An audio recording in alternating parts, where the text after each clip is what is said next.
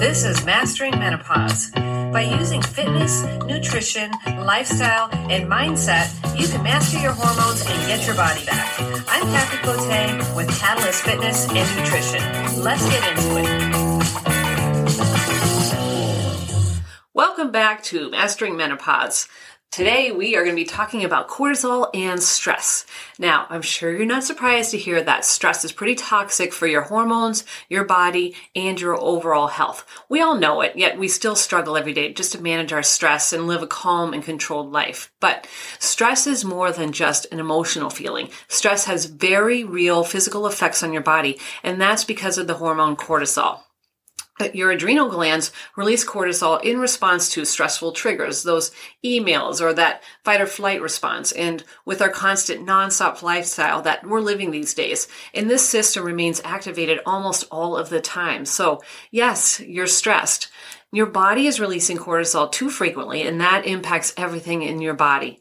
Cortisol has the power to shut down your reproductive hormones. It can suppress your immunity. It can slow down digestion and can lead to a variety of symptoms, including, and here's a long list, fatigue, sleep problems, irritability or anxiety. You will have cravings for sugar or carbs, fat, caffeine, or even salt.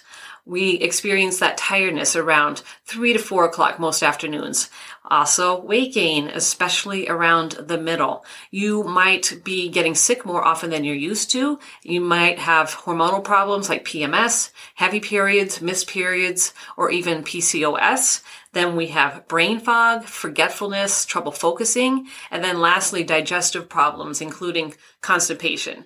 Now, I know that's a long list, and many of these things could be caused by a multiple variety of factors, but the truth is, chronic stress is behind just about every common symptom, especially in perimenopause and menopause. Basically, this is a time of profound changes in your life. Maybe your parents are aging and you're caring for them. Your kids are probably in a variety of stages of neediness. Your career is probably taking off, and yet you still have to manage everything at home. And as women, we do our best to juggle it all. So yes, you're doing a lot, and it's time to have a body that is working for you, helping you get things done instead of holding you back. So here's what you can do about it. First of all, getting your cortisol levels under control is all about creating patterns of self-care throughout your day. You can do some deep breathing, maybe some quick meditations, take a walk, journal your thoughts, inhale calming essential oils, whatever it is that works for you to calm your mind and signal that all is okay and bring your body back into peaceful balance. This is one thing that you can implement today. So just choose one simple self-care ritual.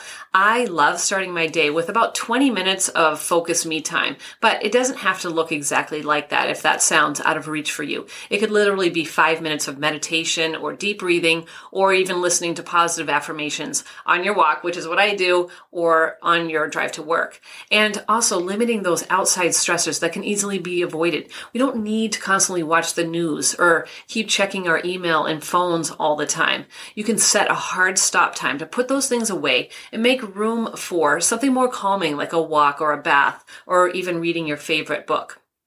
The next thing that you can do to support your body is 2 supplements that I love. Ashwagandha and rhodiola are 2 of my favorites to downregulate your stress response system and restore the energy that your stress just drains. So what I do is I take rhodiola in the AM for a quick little energy and ashwagandha at night to calm my mind. I actually take ashwagandha in the morning as well, but you don't want to take rhodiola at night. Those 2 supplements are awesome for controlling stress, and they are not expensive at all.